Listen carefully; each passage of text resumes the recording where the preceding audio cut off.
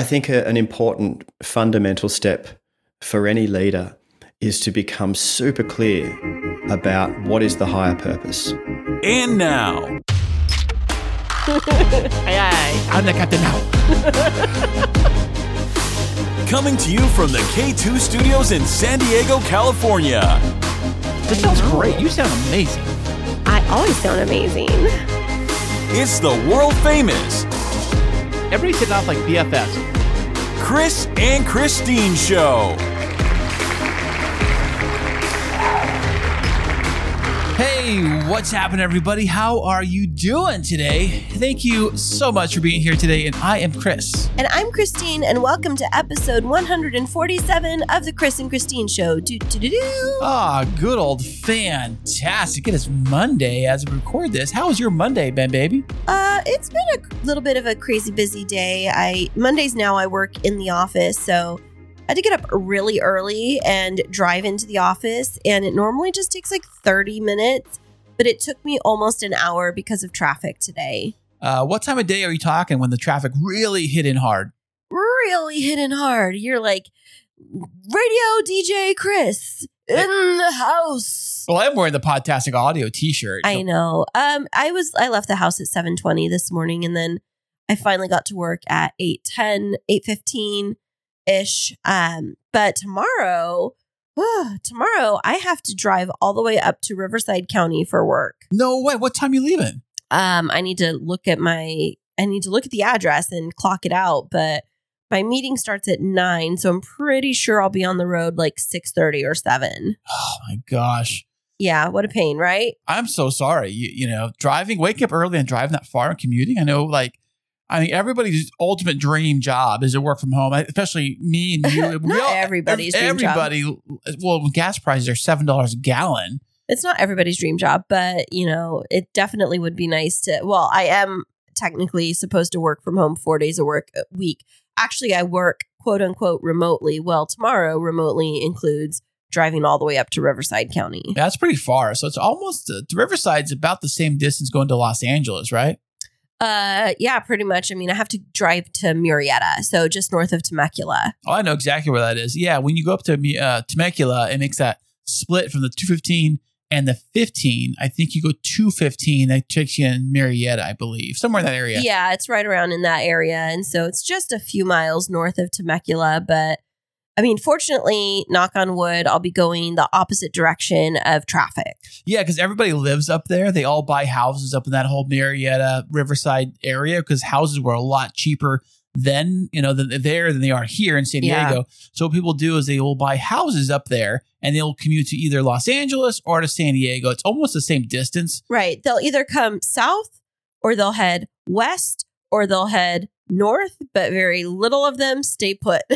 Yeah, there are businesses in Temecula. Like there's this whole stretch off the, when you dump down into the valley there, if you go up over the hill, you dump down, there is this whole business complex to the left and a little bit to the right. There are the basic stuff like the stores and the car dealerships and that kind of stuff. But there are some actual like businesses out there. Yeah, because it is a big city. So, of course, there's places for people to work. But not everybody works. Not everybody stays there. I mean, Right. People, they commute out of there. So if you're not familiar with Southern California traffic, the way that it works after the end of the day is if you have to drive up towards Temecula, then you need to be like on the road and try to get passed through Temecula before 3 p.m. in the afternoon, because otherwise it bottlenecks.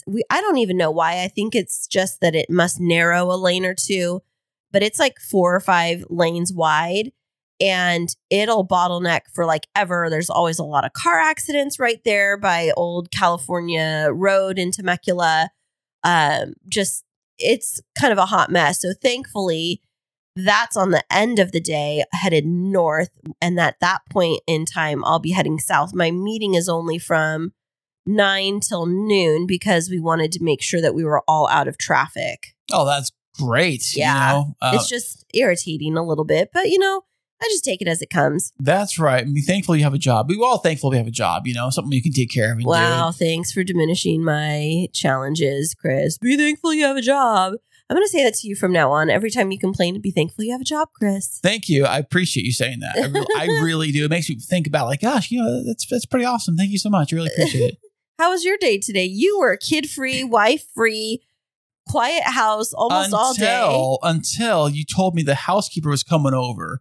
So I was like, oh, that kind of like ruined my plans because it did not. You were going to the grocery store. Stop making it as if I ruined your day. I hate when you do that. You didn't ruin my day. I'm just saying that like I thought I had until 5 o'clock of like pure Kris silence here in the house, like awesome, heavenly amazingness, What? And then you were already telling me you were going to the grocery store. I was going to go to the store. And then I said, oh, by the way, the housekeeper's coming. And you were like, oh, okay, perfect. Well, I'll go to the grocery store at that time. This is the first time you're even mentioning that it was an issue. You're just putting me on. You're putting me on blast. That's what you're doing. I'm not putting you on blast. I'm saying that I thought that I had an entire 8 hours of freedom today, and I didn't. That's all I'm saying. Well, you had a lot of freedom, more than most people. So what did you do with it? So today, as you may not know, I have another podcast called Podtastic Audio. And over the last few weeks, another guy reached out to me from another company, offered to give me a free website builder that he developed for podcasts. It's called Podcast Page. And is this like a well-established something, or is it going to like disappear? Listen, I'm not a tech guy. I don't know this stuff, obviously. So what happened was that I'm trying to build a new website for Podtastic Audio on his platform. It's supposed to be super easy to do.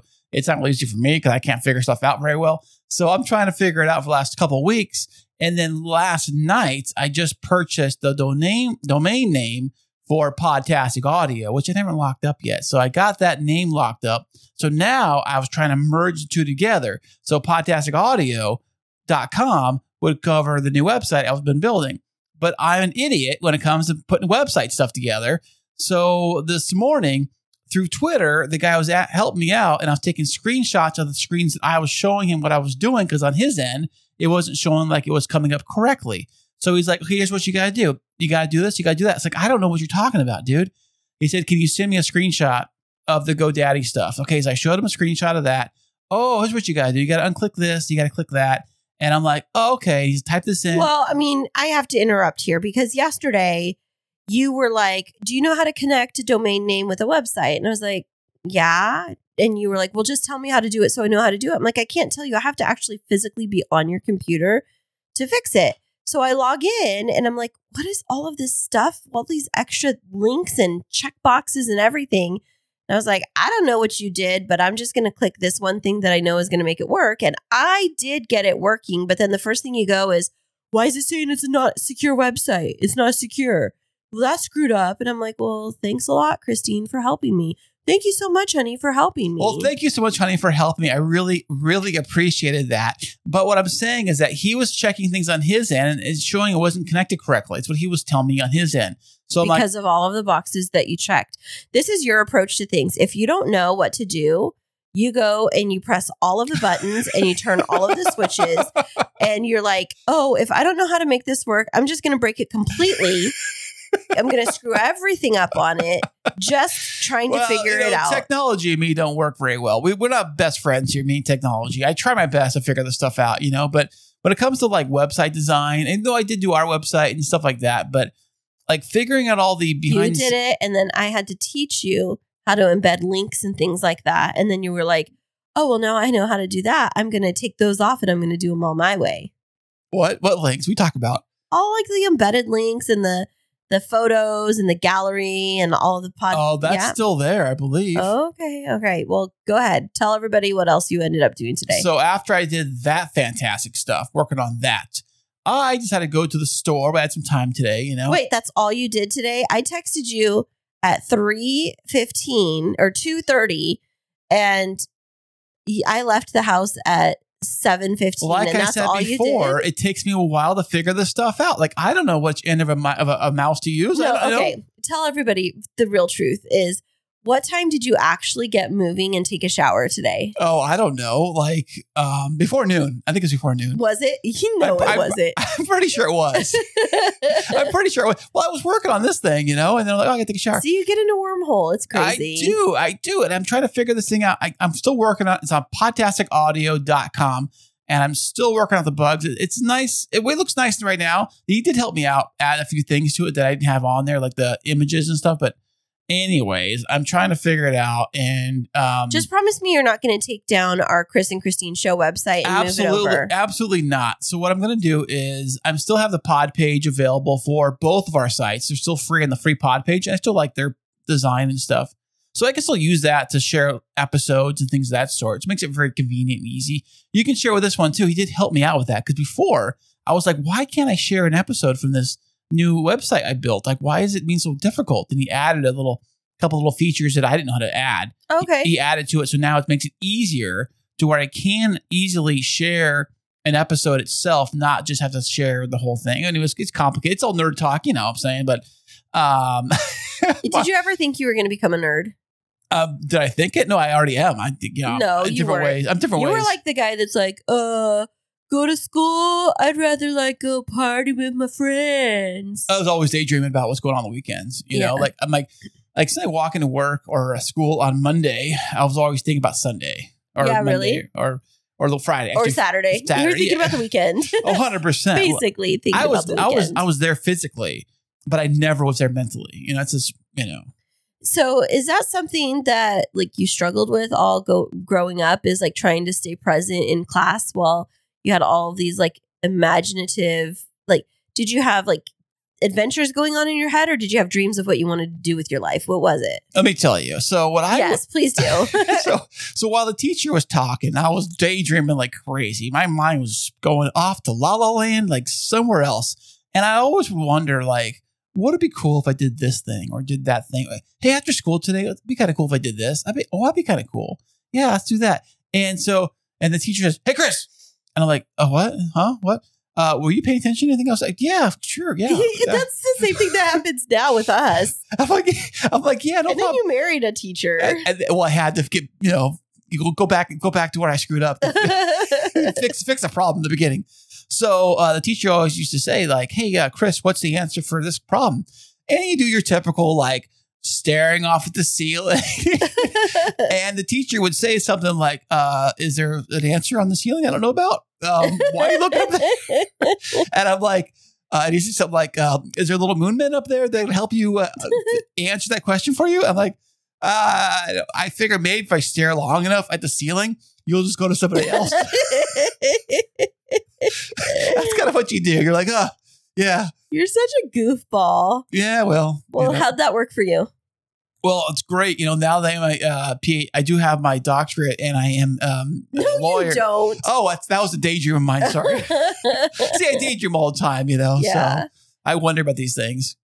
Well, I'm glad that you have things that you find joy in and that give you fulfillment. And it's just, sometimes it is very frustrating though, when I'm trying to communicate with you and you've got podcast on the mind and the only thing that you talk about is podcasting. It's really I'm just trying to create. It's like with your business, for example, like your business probably has evolved, I would say, now than it has when you first launched it, right? Right. But it's because I spend time working on it when you're not around. But you tend to work on podcasting exclusively all the time.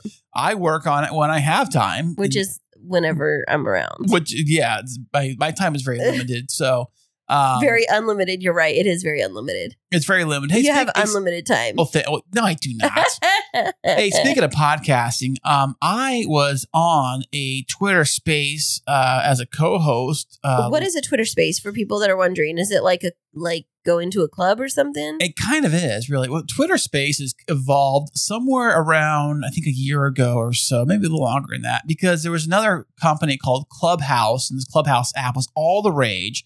Which is like, if you think of it as... Is it like Voxer or like one of those like audio talking kind of things?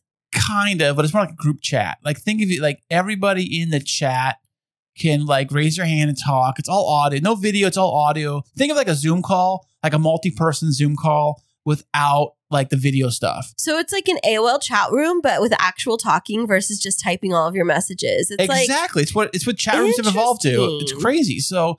I was invited to host one about podcasting last week, and I was able to record it all thanks to the new Rodecaster Pro 2 behind me over here. What does it mean to host it? Because like, do you have to create your own space, or is it something that somebody else does? Well, somebody else creates a space and they can add co-host to the space. And I was added as a because I told her like I don't know like how to create a space. I'm not big into spaces. I don't do a lot of them because they do take a lot of time to do that and sit around and do that all day. So I had to be timed out. She already asked me a couple of days before to do this. And I said, yeah, I'll do that'd be great. And I could plug my new coaching services and things of that sort on there. And we can talk about podcasting and answer a lot of Q&A with people coming in. It was great. I felt like I was like, you know, the expert shows like the Dave Ramsey talk shows, you know, like callers would call in and ask him for advice and stuff. It was like that for me, but on Twitter Spaces. I got the whole thing taped. So on the next episode of Podcastic Audio, I'm going to put that as the episode. Cool. And I worked on the audio yesterday a little bit, got it all dialed up. I mean, it didn't sound that great because the callers were coming in on their phone. Yeah, I was just going to ask about that on Twitter. It would seem like it's not like if you had podcast guests on where you would have really crisp, clean quality. Like if it's a Twitter space and people are calling in, are they using microphones, or are they all using their cell phones for the most part? I think most of them just use their phone because it's just on your phone and you talk into it like you would a speakerphone on your iPhone. You just talk just like that to it. And you play just like you would a speakerphone call kind of thing. But if you use the Rodecaster Pro 2, is there a way to connect your phone so that it didn't sound as bad as everybody else's? Exactly. So what I did do is that on the Rodecaster Pro 2, there is a Bluetooth feature where you can connect an iPhone directly via Bluetooth. I think there's a plug. You get a special adapter. I don't have the adapter for it, but the Bluetooth works just fine. So you plug it in like a Bluetooth. Now your Rodecaster is just like any other Bluetooth headset you would have for a phone, just like earbuds, basically.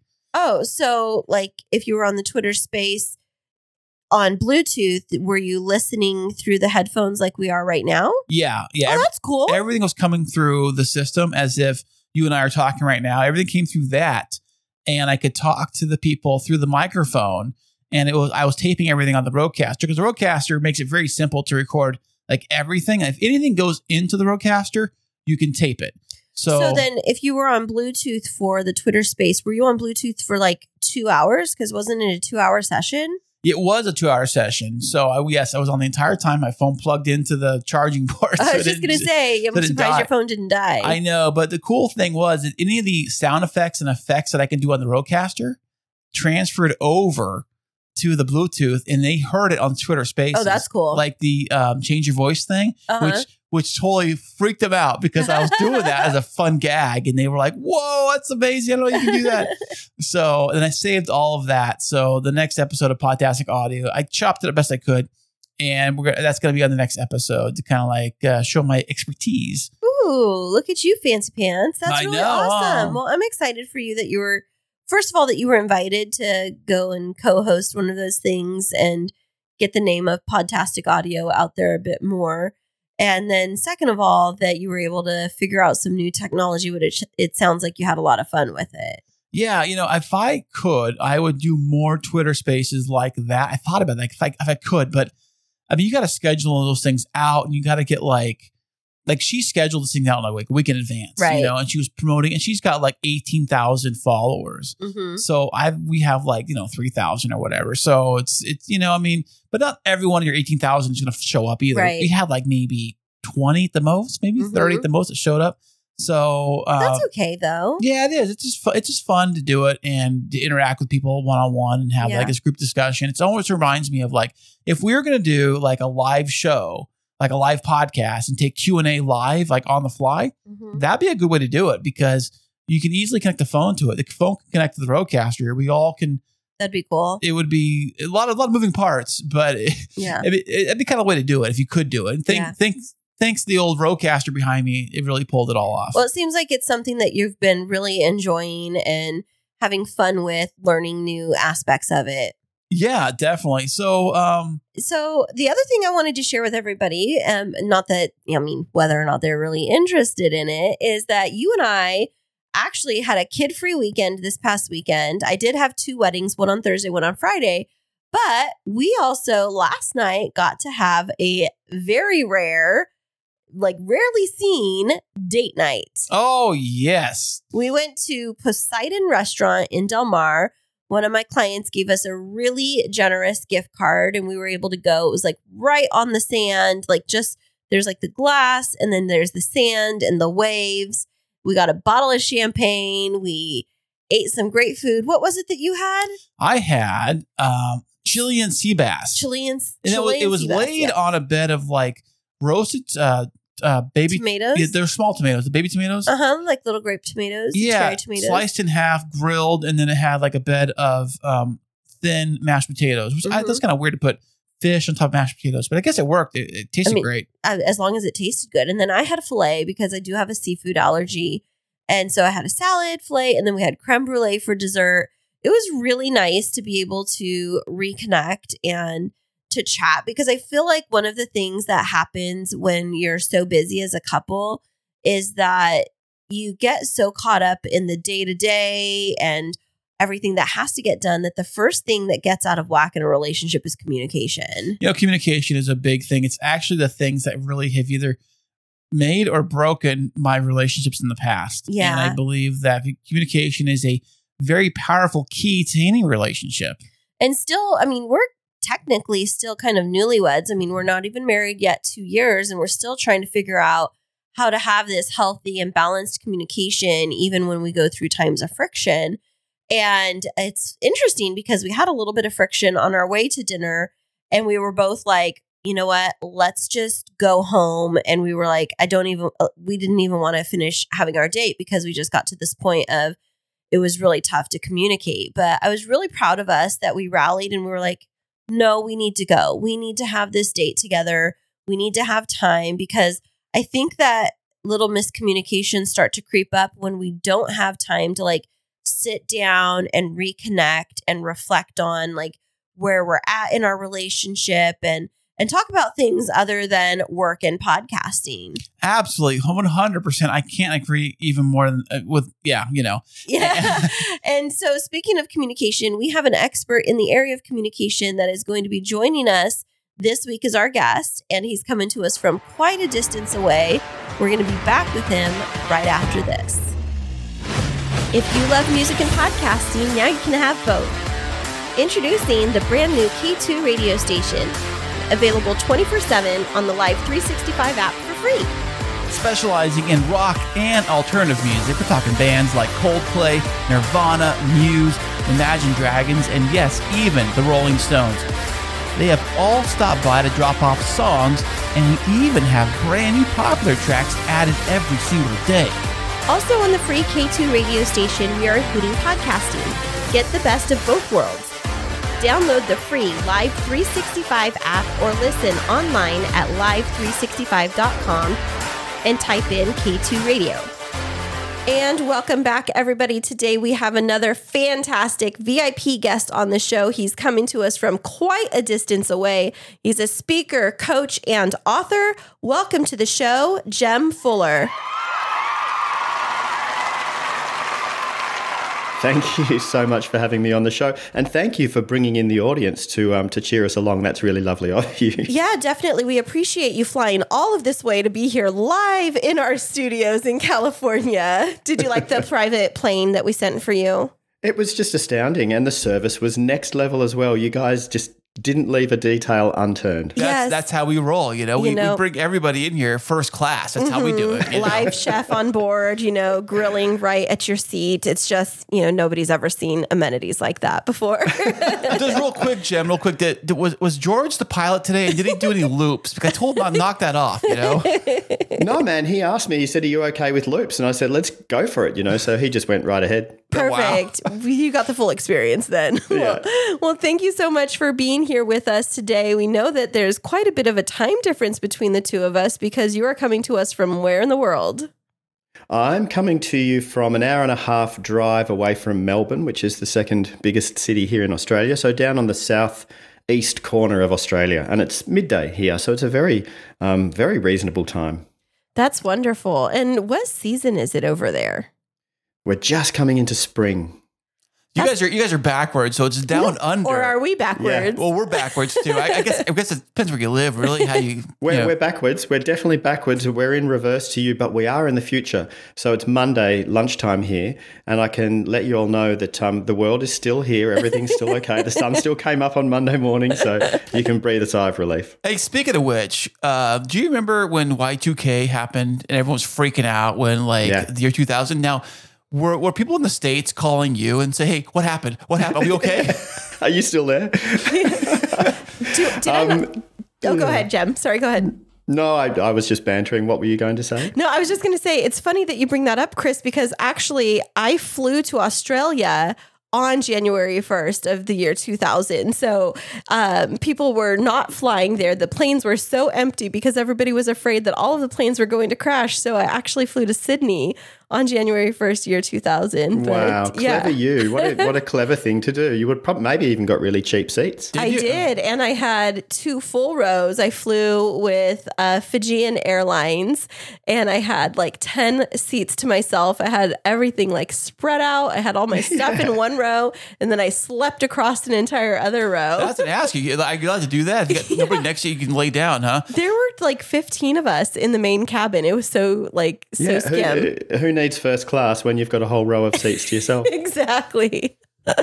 Well, we're glad to know that the world is still functioning on a Monday morning over there. Yeah, Monday. Do you guys hate Mondays too down there like we do, Do we say what, sorry? Do you hate Mondays like we do? I personally don't. I do know people who don't like Mondays, but it's usually because they don't like the work that they do. Yeah. And Monday's the start of the working week, and if your work's a drag, then Mondays are, the Monday-itis. But no, I love Mondays, but I love what I do, so.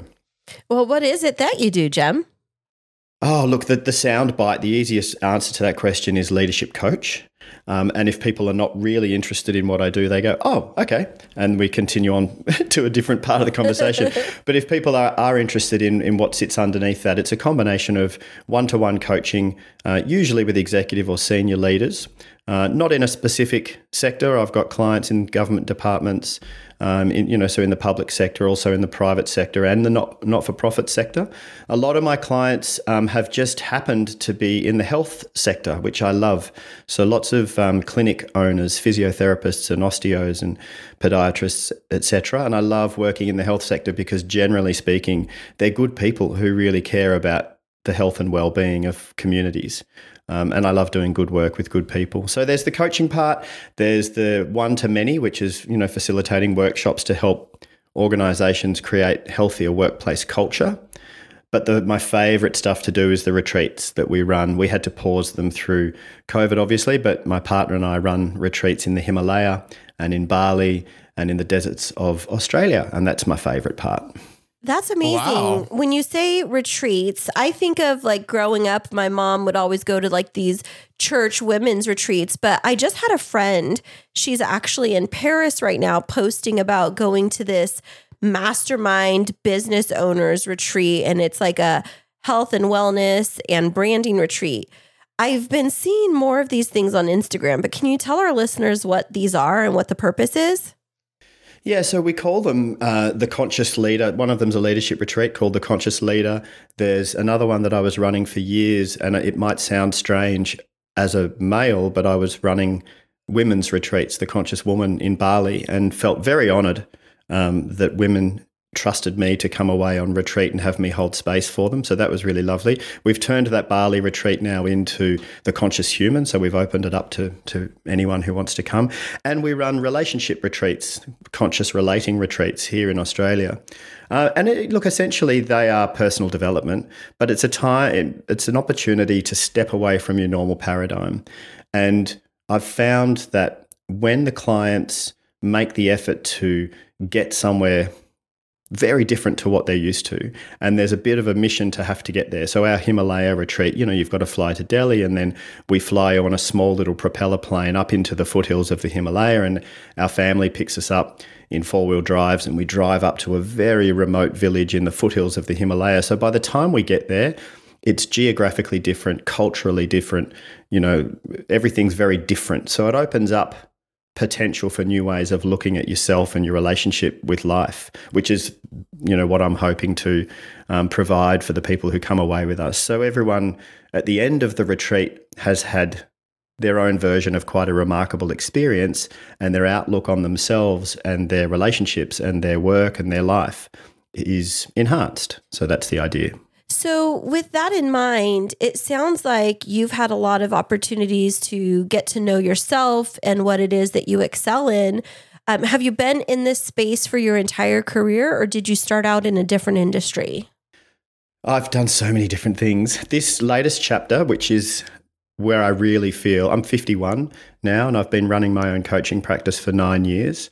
And I really feel like finally I've kind of put all the pieces together. All the different pieces of my life now fit beautifully. And I'm like, oh, wow, this is my meaningful work. This is my vocation. This is, how I enjoy to make a positive difference to whatever degree that is. But no, previous to my midlife, people call it a midlife crisis. I call it a midlife awakening. But I had that typical thing in my early 40s, and I was in a suit and tie prior to that. Lost my career, lost my marriage, lost my house, lost everything except my 2 boys, which I'm very grateful. They were the cornerstone of my self-healing, actually, was the fact that I was a father, and I had these 2 beautiful young people who were relying on me to get my act together. So that was good. But look, prior to the suit and tie job, which wasn't really me anyway, I've done everything from tattooist to fire dancer to motorcycle courier, volunteer in third world countries, kindergarten teacher in Taiwan, Reiki, reflexology, Chinese massages, just the list goes on and on. I'm not quite sure how I packed it all into these 51 years. Well, it sounds like it's a wonder how we are, when you look back at your life that you have done, even career-wise, most of us usually have a pretty extensive, list of things we've done. Yeah. Right. So how was it in there that you finally figured out what it is that is your forever thing, or your forever for now thing? Yeah. So just prior to losing my job, my career, my boss engaged an external coach to come in and run a weekend, a personal development weekend for the senior leadership team, of which I was a part. And I just loved what he was doing. He was like a magician to me. He is a human behavioral expert.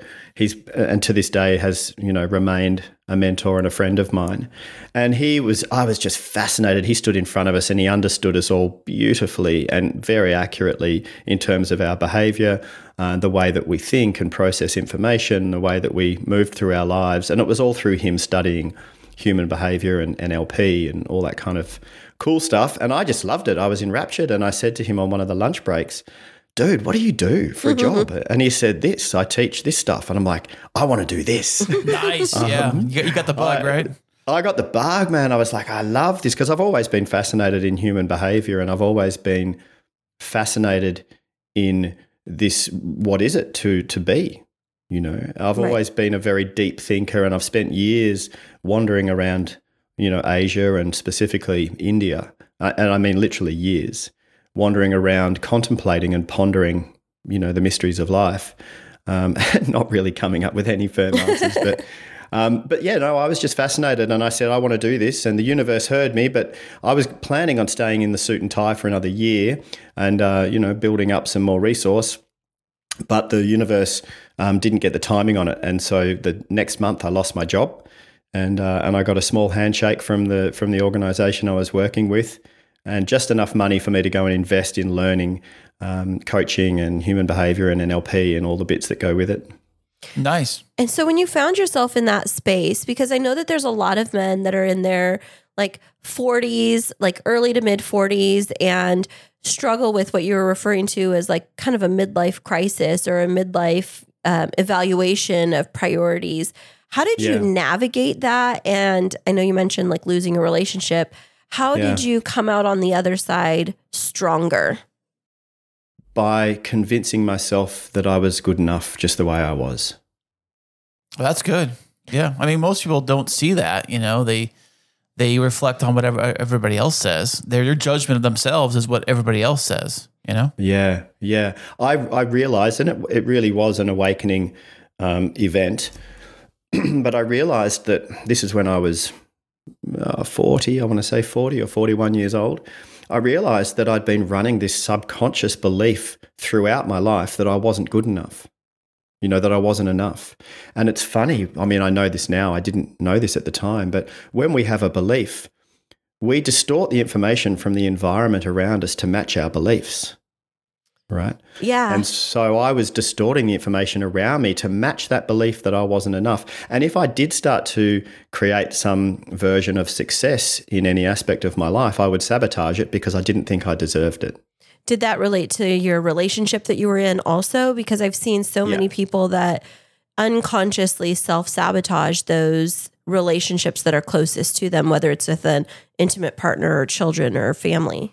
Yeah. And if you had have asked the version of me that I was back then, I would have said, I'm not sabotaging this marriage. I'm trying everything I can to save it.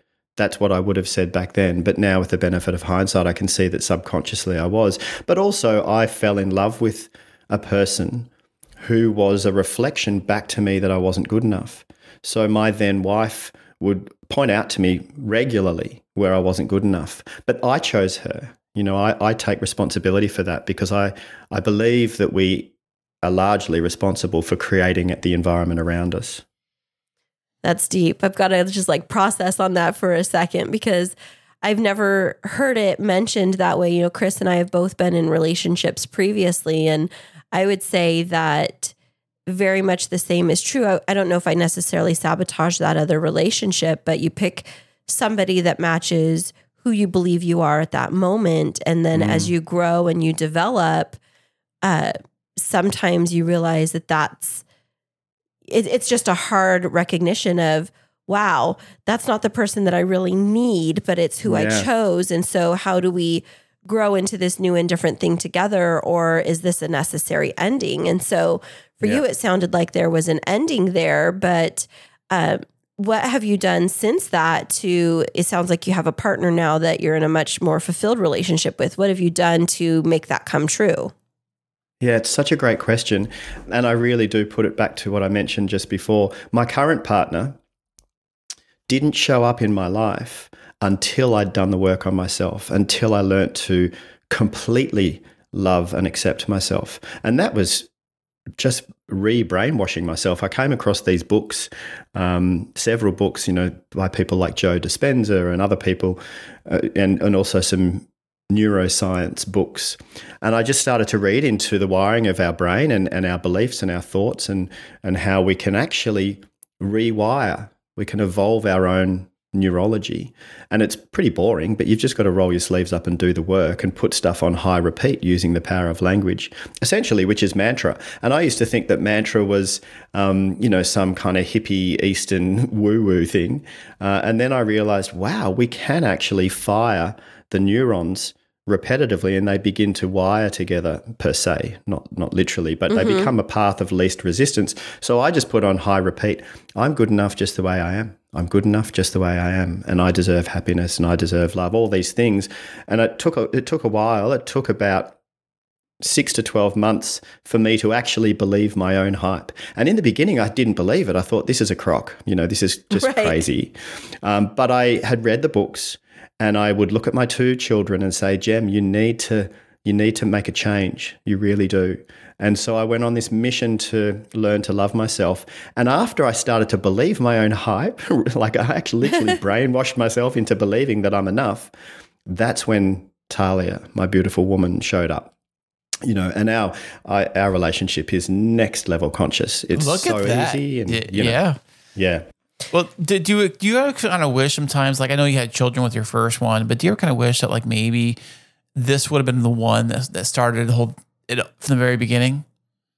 It's a great question. And no, I don't, because if we had met earlier, I don't think we would have been ready or right to create what we've created now. We had to go through what we've been through for us to be able to be the way we are now. Having said that, when we were falling in love, your body is driven to want to procreate. We really wanted to make babies together. And we contemplated it for ages. And we had teenagers at the time, and our teenagers were saying, don't you dare have more children. Oh, yeah.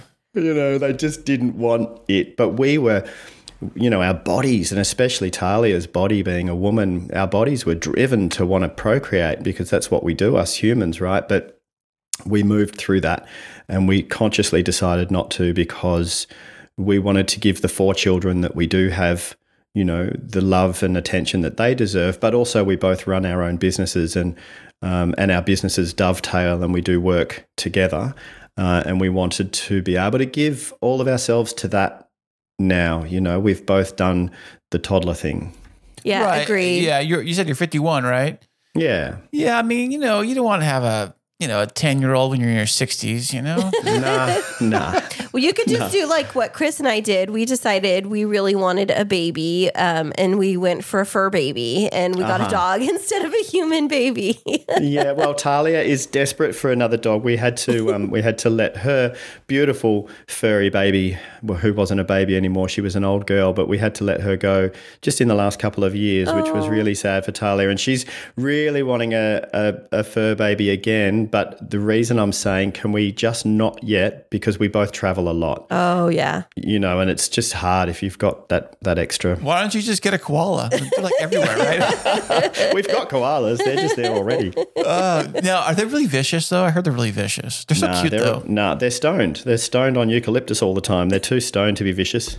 Oh, wait, they get high off that? For real? Yeah. That's what it does. It puts them in like euphoria. No way. Yeah. Yeah, I had no idea. It's like they're stoners all the time. What a trip. They're like, dude. I heard they're vicious though. Like they can attack, rip your finger off or something.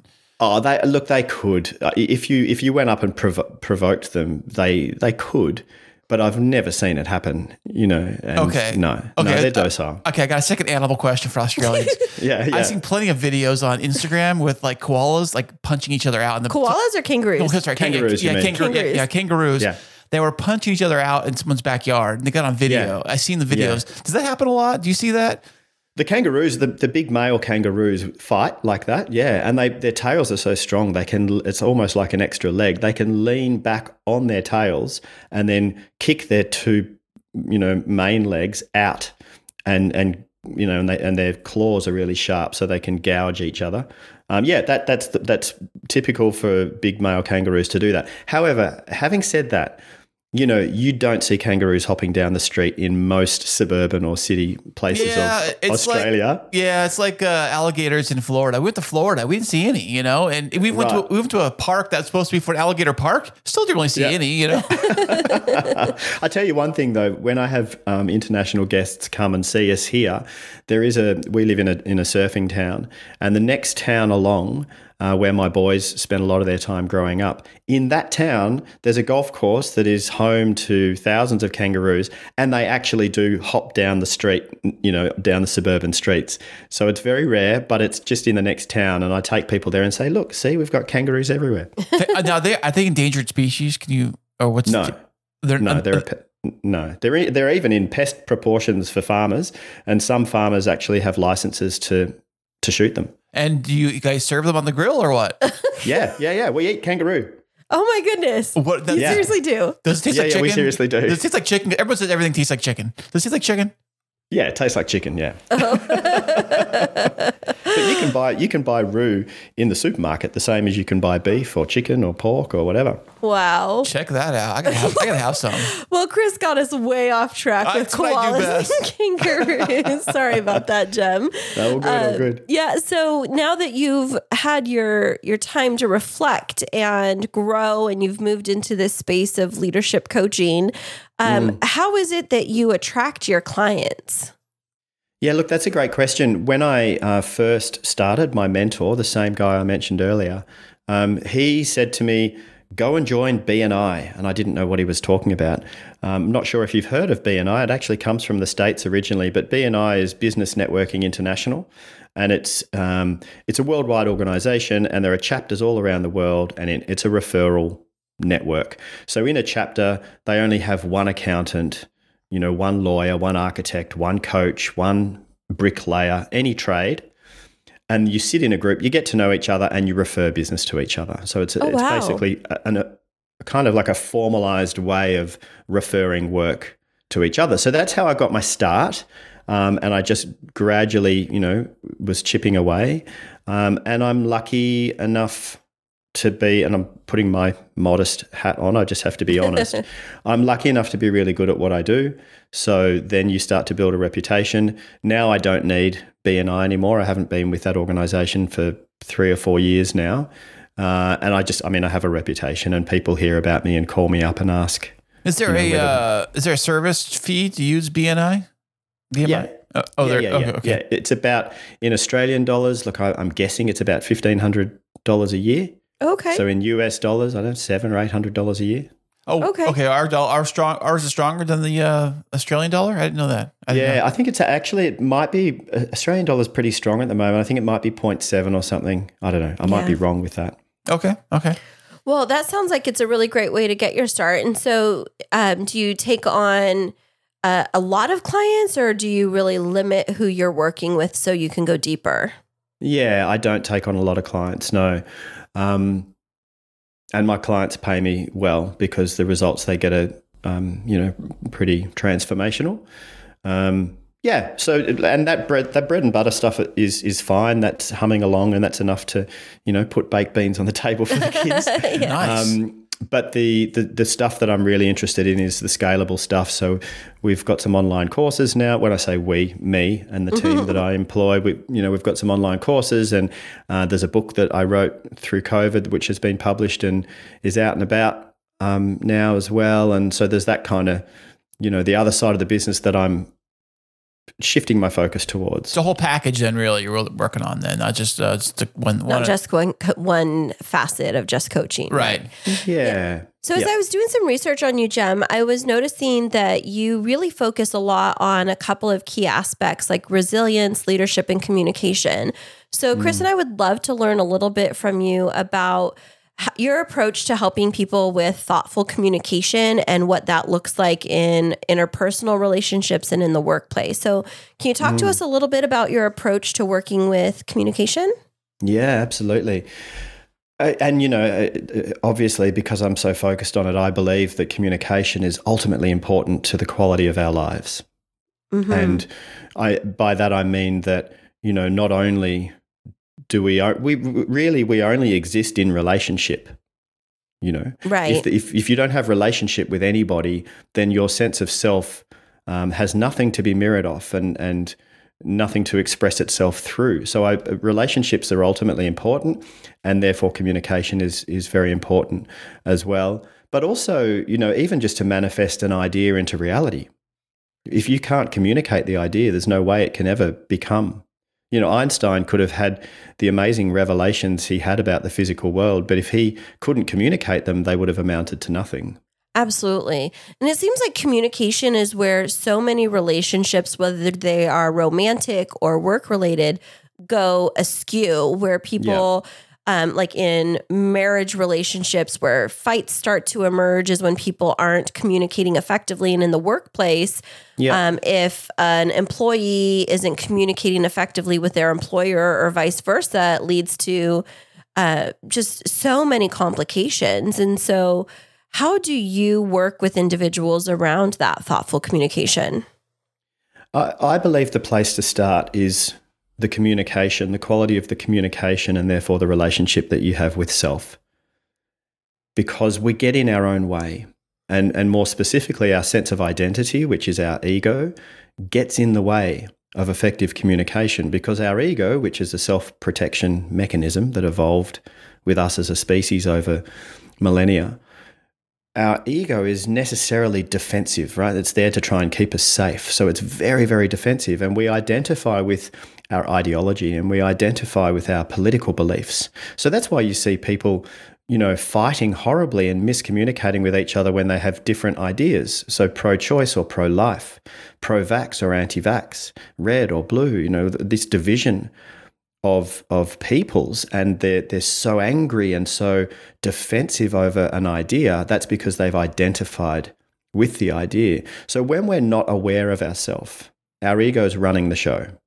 right? If you're not practicing some form of self-awareness or expanding your consciousness, the ego is driving the bus. Yeah. I never heard of that before, that the relationship between the ego and defensiveness. You're kind of blowing my mind right now. I'd never even thought about that when people enter into a conversation. And Kris and I always use ourselves as an example because it's just very relatable for our listeners. But when we have a little bit of communication friction, it's typically because somebody is communicating and somebody else is on the defensive automatically, no matter what the message was. Like, not saying that this is an example of something between us, but it could be, hey, Kris.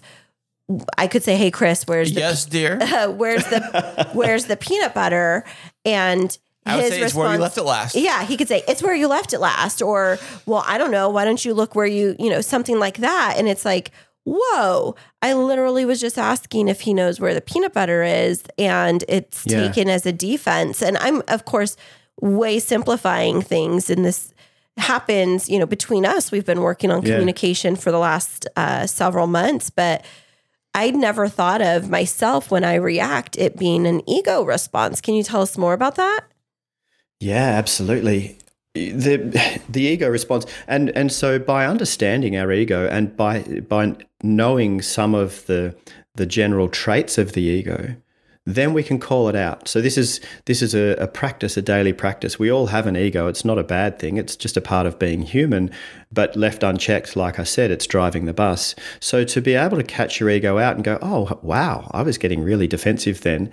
And there's 6 traits that are helpful to do this, if you don't mind me sharing them. Absolutely. Yeah, go ahead. Yeah. So the ego has the need to judge, right? It's the part of us that's judging others and judging ourselves, but it's very quick to place judgment on other people. It makes sense. Yeah. You're driving along in the traffic, and there's a merging lane, and you leave a space for the car next to you. You leave a space for them to merge into, and the driver doesn't give you that little thank you wave. And you're judging them, going, "You rude asshole." Oh, excuse me, I swore on you. I hope that's okay. I Were swore you in on my car today? Right. But you're there going, "You rude so-and-so," right? You're judging them. You're going, "What a rude person. You must have a terrible life. I wouldn't want to be your partner, blah, blah, blah, blah, blah," right? So you're judging this person. You're never going to meet them.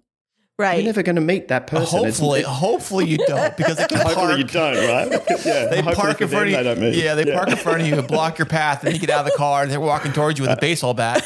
There's a movie in that for sure. But anyway, so the point is that your ego in that moment of judging them, the ego is all about itself. It's me-centric. So your ego is judging that other person only to reaffirm to itself, I would never do that. I'm polite. I'm considerate, right?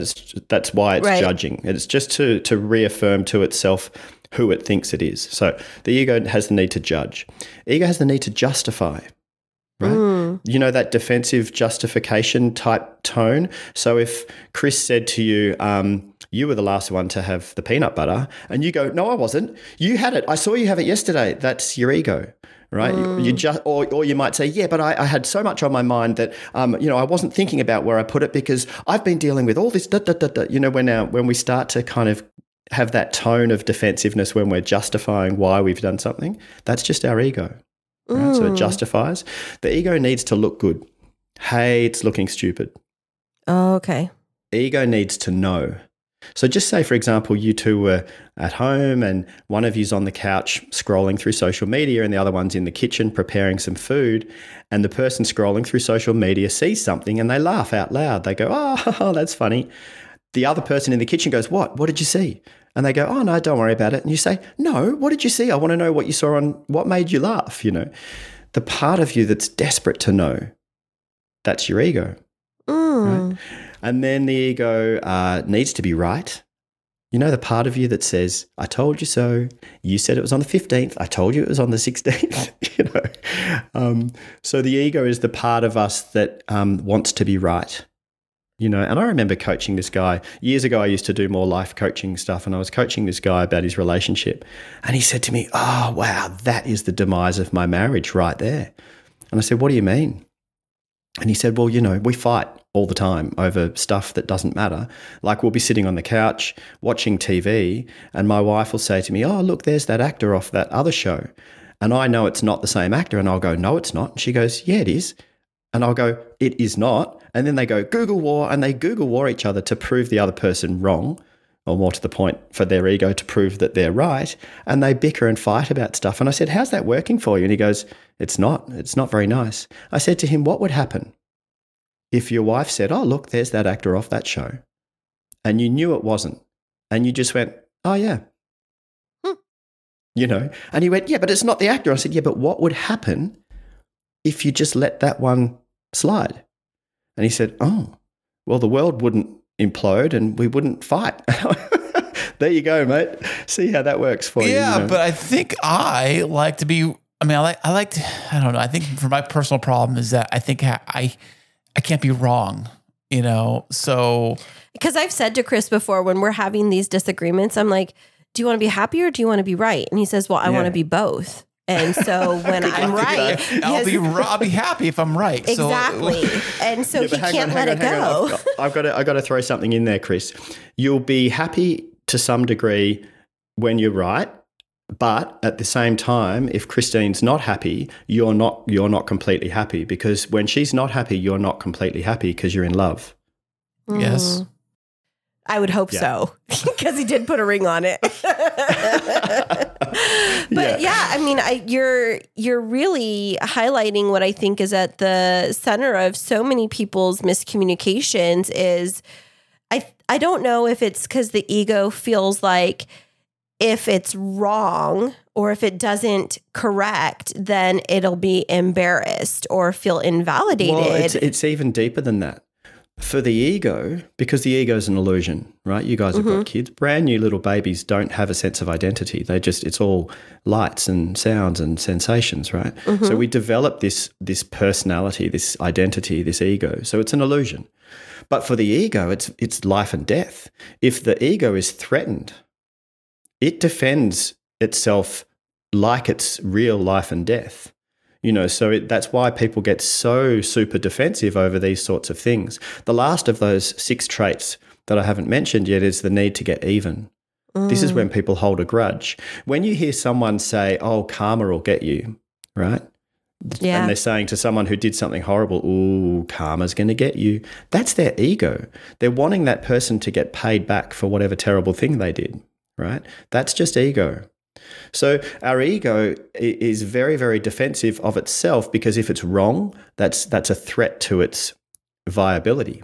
You know, if it looks stupid, that's a threat to its viability. So it's like life and death. But the interesting journey that I've been on, and others who are interested in this conversation, is every day a practice of just noticing my ego, not going to war with it, just noticing it and going, oh, hey, ego, I see you.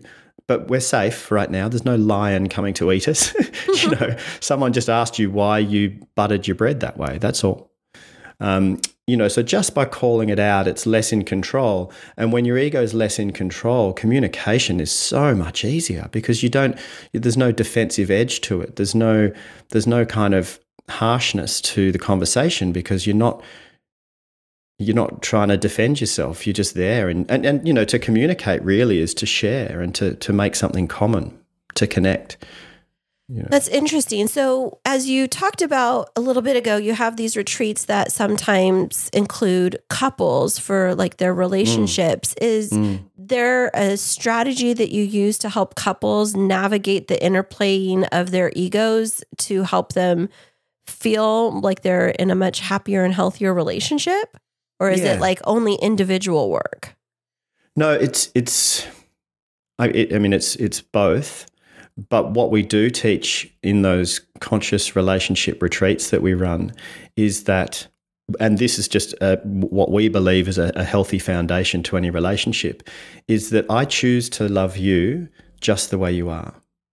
Right? I'm not going to be in love with your potential. I'm not going to be in love with, oh, if she could just be a bit more like this, then she'd be perfect for me. Or I believe that she'll get better at that and then I'll love her more. Or, you know, we say to each other, just as you are. And any of the work to be done for me is my work to do on me. Now, when you've got two people in relationship that both buy into that premise, when both people promise to love each other just the way they are, with all your bits and bobs, all your faults, all your dysfunctions, every bit. When you promise to practice that, and it is a practice, right? Because you get confronted daily with, your partner does things and you're like, oh, really? And then you go, oh, hang on, just the way they are. I've promised to love them just the way they are. So it's a daily practice. But when you're both doing that, and when you're both taking responsibility for any personal development that's happening is you on you, then you can both elevate together. That's deep. I'm just sitting with that for a minute.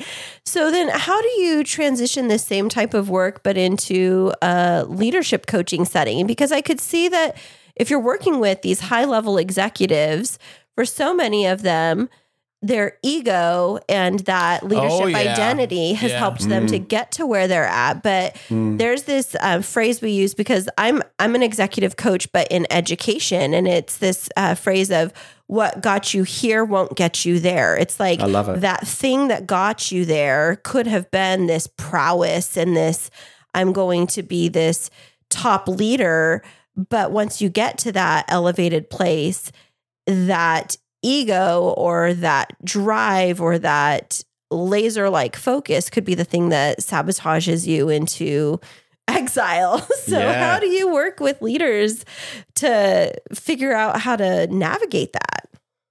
I think an important fundamental step for any leader is to become super clear about what is the higher purpose, right? Not their own purpose of, I'm here to make money and climb the corporate ladder so I can have the second house and the 3 cars and the 4 kids. Right. That's fine. Survival and lifestyle is one thing. That's fine. But let's have a bigger conversation. Let's talk about a meaningful life. What does that look like for you? And I'll be asking them what that looks like for them, and I'll be coaching them to come up with some sense of a higher purpose to what they do in the role that they're in. And if they can't find one, then perhaps they need to go and look for a different role or a different organization. But if they're in an organization that they believe in, what is the mission? Why are we here beyond, turning a profit? Mm-hmm. And so once they can gravitate towards some sense of purpose, then great. Then I can say to them, all right, so if that's the higher purpose in any situation, how are you best going to serve that purpose? And so then it'll come into contextual conversations. They might say, well, this person that reports to me is being an idiot and, yada, yada, yada. They're complaining about someone's behavior, and then we end up fighting and they get defensive, and I try to give them feedback and they cross their arms and roll their eyes, etc. And so then I can have a conversation with them and say, hey, what could you do differently to best serve the higher purpose? Right. And then we can have a conversation about them getting out of their own way, about them parking their ego for a second, about them being able to lean into the relationship, so to speak, and to seek to understand the person behaviorally, emotionally, psychologically, physically, understand them, and then see how they can coach them to a more functional place, because a big part of what leaders do is a coaching element as well, right?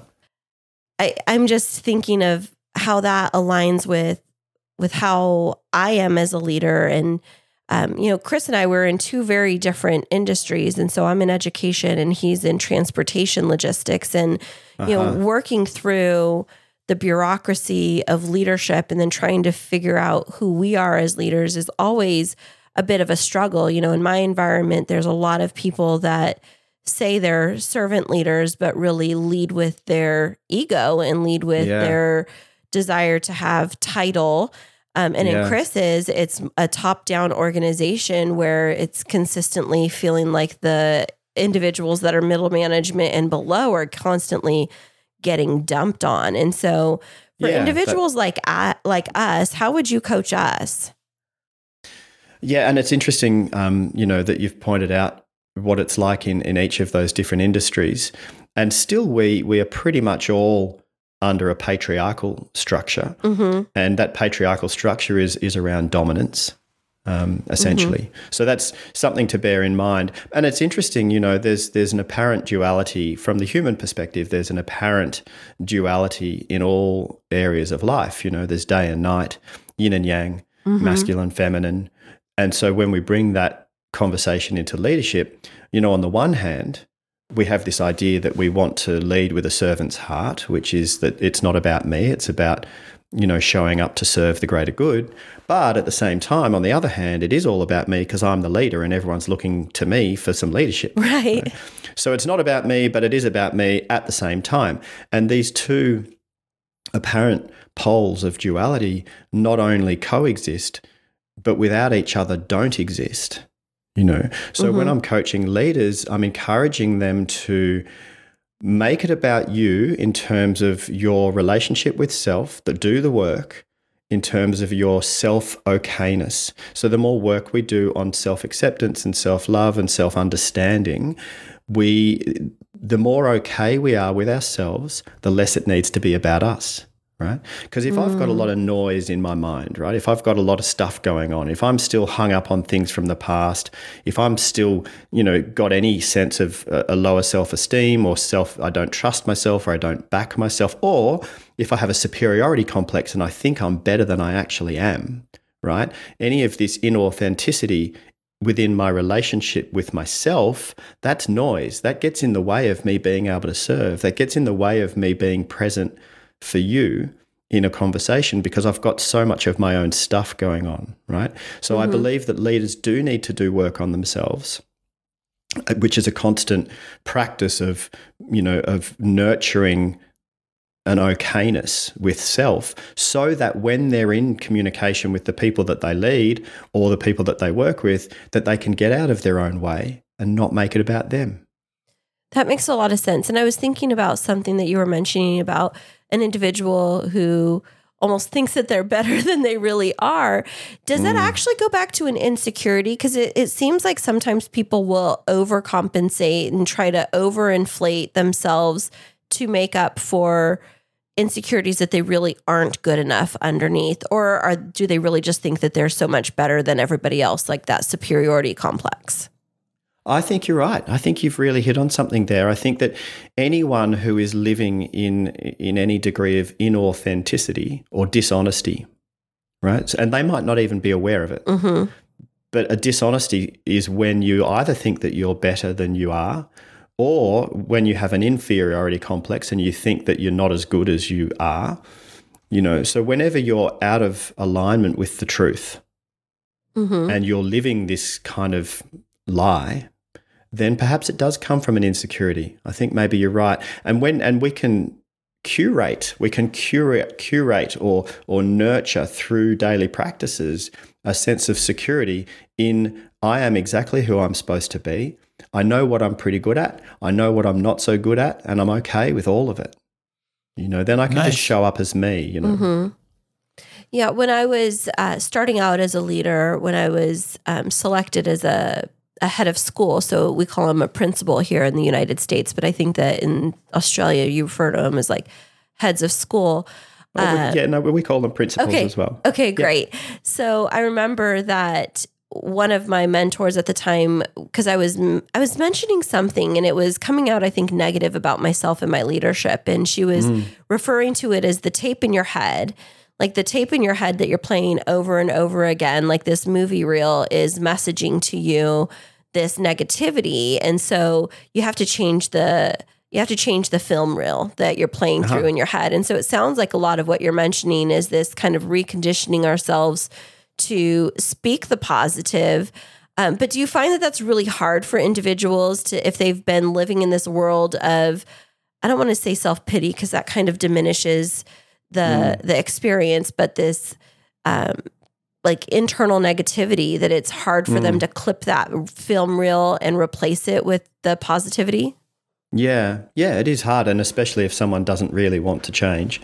You've really got to have had something occur for you that is, horrible enough that it creates a leverage. You're like, wow, I need to change. Something's got to give because, I don't want to go on like this. I find using reality is really helpful, right? Because we can fight with reality as much as we want, but reality will always win, right? Wake up call, really, but it is. Yeah, and so when you think about it, reality tells us that as an individual, you are exactly who you're supposed to be in this moment right now. So I'm not talking about the future. I'm not talking about, evolving and growing and expanding and improving. If we could take a snapshot in time right now, apparently you're exactly enough of everything to be you right now, because there you are. Reality tells me you're exactly who you're supposed to be, because there you are, and you're not supposed to be more like anyone else. Why not? Because you're not. You're you. You're not meant to be anyone else. And so when we come back to reality and go, well, apparently everything I've been through, I should have been through. Every mistake I ever made, I should have made. And I'm exactly who I'm supposed to be right now, apparently, because here I am.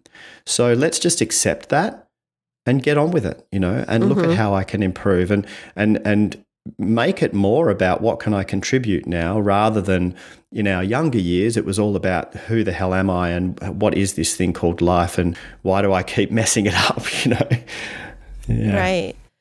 Well, Jem, this has been super informative in helping us understand a bit more about your coaching and your background. Where can our listeners find out more about your services? And do you work with clients internationally or only in Australia? Yeah, no, definitely internationally. We've actually just built a communication for the modern leader online course, and students are starting to sign up for that.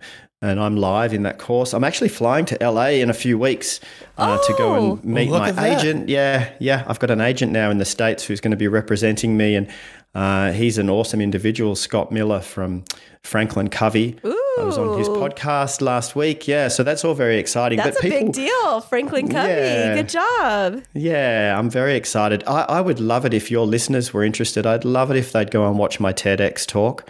There's ideas in that talk. It's only 10 minutes long. There's ideas in that talk that I really believe are worth sharing and I'm passionate about. So if anyone just jumps onto YouTube and types my name in, Jem Fuller, they'll see that talk. That'd be great. And my book, The Art of Conscious Communication for Thoughtful Men. And you can get that anywhere that you buy books. Was there a specific reason why you decided to focus on specifically men? Yeah, great question. I was writing the book generally for everybody, and then I engaged a book writing mentor here in Australia, and she said, "Jem, I love your manuscript. It's great, but I think you need to pick an audience because you're writing so broadly that people may not pick it up off the shelf." And she suggested it to me. She said, I think men really need some help with communication. Yeah, really? Preach. You don't say here. Huh? And I agreed with her. It's I don't know about you, Kris, but I was brought up in a society, in a culture where boys were told, suck it up, harden up, toughen up, man up, don't cry like a girl. I used to get told. Oh yeah. And Wait, am I not supposed to say that to my husband? I'm so sorry. You can say it if you want, but what happens to our boys is that they excommunicate themselves from their emotional self because they believe that to be a man, they can't be vulnerable and they can't show their emotions. So they cut themselves off from their emotional self. And then we wonder why we've got these men in relationships who can't go there and their wives or their husbands, their partners are saying, why can't you have a conversation with me and tell me how you feel? And these men are like, what do you mean how I feel? It's just bloody rubbish kind of thing. Yeah. So, yeah. Anyway, I think there's a lot of work to be done for men in communication. And so that's why I wrote the book for men. I think that's such a powerful gift for men to be able to help them move through their emotions and talking about their emotions. And Kris and I have chatted about that before, how society does send these messages to men of, not being as touchy-feely and having to be in control and command all the time, and how it can really lead to a lot of the negativity we've been talking about, like that negative self-talk. Because what if I have all of these emotions and I'm a man? Does that make me less of a man? Does that make me not accepted by other men? Do people perceive me as weak? And that's just such a hard situation for men to be in. And on the flip side, for women, I think that, we get labeled so quickly as being hyper emotional. And so I think that society in general, we need to switch our messaging to individuals around like how we're allowed to communicate our feelings and expectations to just everybody be healthy and happy and not so afraid of being ourselves. I mean, for lack of better terms. Yeah, absolutely. I couldn't agree more. You know, there are so many men suffer in silence, you know, with their own struggles, but they believe that they can't talk about it because that would be a sign of weakness. So they suffer in silence, you know, and the male suicide rates are higher than female suicide rates. It is? I had no idea. Massively, yeah. And also violence. Males are the perpetrators of 97% of the world's violence is perpetrated by males. Yeah, look at the prisons. There's more male prisons than there are women prisons, at least here anyways. And do you think that connects to our societal lack of acceptance of men being in touch with their emotions? It's all part of it, yeah. Look, I really believe it is. And, you know, males under the patriarchy, because we're all under this patriarchal structure, like I said before, which is one of dominance. I need to dominate you. And that's in our industry and business and government and culture and society and sport and everything. And so for males, that shows up in a way that, you know, there's two emotions. There's either, you know, ecstatic and happy and having a great time, or really, really angry. And men kind of just flick between the two, or just calm, where they're just sitting there calm, watching the TV kind of thing. Yeah. You know, and as much as it's really important, and this journey of equality in terms of, you know, women being treated fairly is so important. But no matter how much we empower women, if we don't empower men to evolve, for example, if our business structures stay masculine and we put women into leadership positions, but the only way they can be successful is to turn their masculine on and get into this patriarchal dominance thing and, you know, wear the power suit and try and beat the men at the men's game, that's futile. We need to change the game. The game needs to change. You know, we need to have boardroom meetings where directors sitting around a board can actually be open and vulnerable and talk about how they feel about something rather than just the bottom line profit all the time, you know. I totally agree. And this is such an important message. And I think that you are really helping to change thought leadership around what it means to have a position of power and to lead with empathy and integrity. And we thank you so much for that, Jem. And so where can our listeners find out more about you and your newest book and your TEDx talk and just kind of follow along on your journey? jemfuller.com.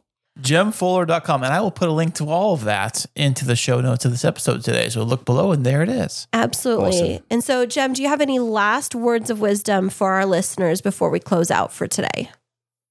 Well, we've kind of touched on it already, but really just to say to anyone who's listening, you are exactly who you're supposed to be. You've made it, right? You've made it to this moment. You're not supposed to be more like anybody else. You know, and that's beautiful, and celebrate that. Absolutely. Well said, Jem. Thank you so much for being on the show. Oh, you two are awesome. I've had such an easy conversation with you, so thank you so much for having me on. Thanks, Jem. Are you in the middle of wedding planning and feeling overwhelmed? There's no need to fret, my friend. Kristine Smith Designs is here to rescue you. Offering wedding planning, coordination, and wedding floral design services, let us help relieve your stress and make your wedding day dreams a reality. Visit us at KristineSmithDesigns.com. That's KRISTINE SmithDesigns.com and request a free consultation. You'll be so glad you did. Hey, that was great to have Jem on the show today. He was amazing, coming all the way from Australia. Yeah, I really was fascinated with his conversations about communication and really about the ego. Like when he was talking about those 6 different components of the ego, it really made me reflect. I think I'm going to have to listen to this interview a couple of times over again because I definitely have some work to do on my ego and like where it shows up and where it can get a little bit too big for its britches in a relationship or at work. That is true. I think we all need a little ego check now and then. Some of us need a bigger ego check than others. No fingers being pointed in the room as we're pointing at each other. That's right. Hint, hint. Like a clue. Yeah. But it was very enlightening, and I really appreciated how Jem took the time to just kind of break things down for us. And it was just, I think it was great. I also think that he hit on some really poignant areas that I think, I don't want to say they triggered me, but they made me think a lot more than I anticipated.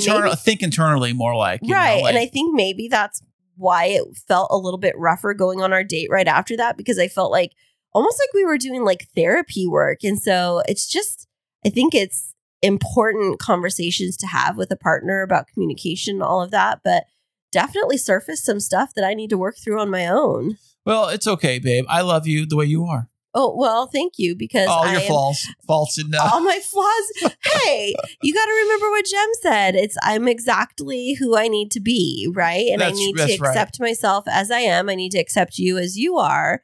And all my faults. Well, I'm not going to say I'm accepting you with all your faults, because that's deficit mindset. I'm accepting you as you are because you're the human I fell in love with, exactly as you are. And knowing that if you want to improve on yourself, that needs to be your journey and your call. That's right. Well said. I couldn't have said it better. You are amazing, babe. Oh, well, thank you so much. Well, Kris, if people loved this episode, where can they find out more about us? Well, you always go to our master website, which we created myself at. Give yourself another pat on the back. Because I'm never very good at this stuff anyways. But it's at KrisandKristineShow.com. And you head on over there. You go, everything you want to know about Kris Kristine Show and Podcastic Audio and Kristine Smith Designs and K2 Radio's over there too. It's like a whole world of information. It's a hodgepodge of everything. It is our master podcast network, which we have started. It's the Kris Kristine Show Network. Okay. You're just making stuff up now. You're just getting too big for your britches tonight too. I think so. Well, definitely check out our website. We'll have all of the information about Jem and his services in the show notes. And we'll be back with you next week.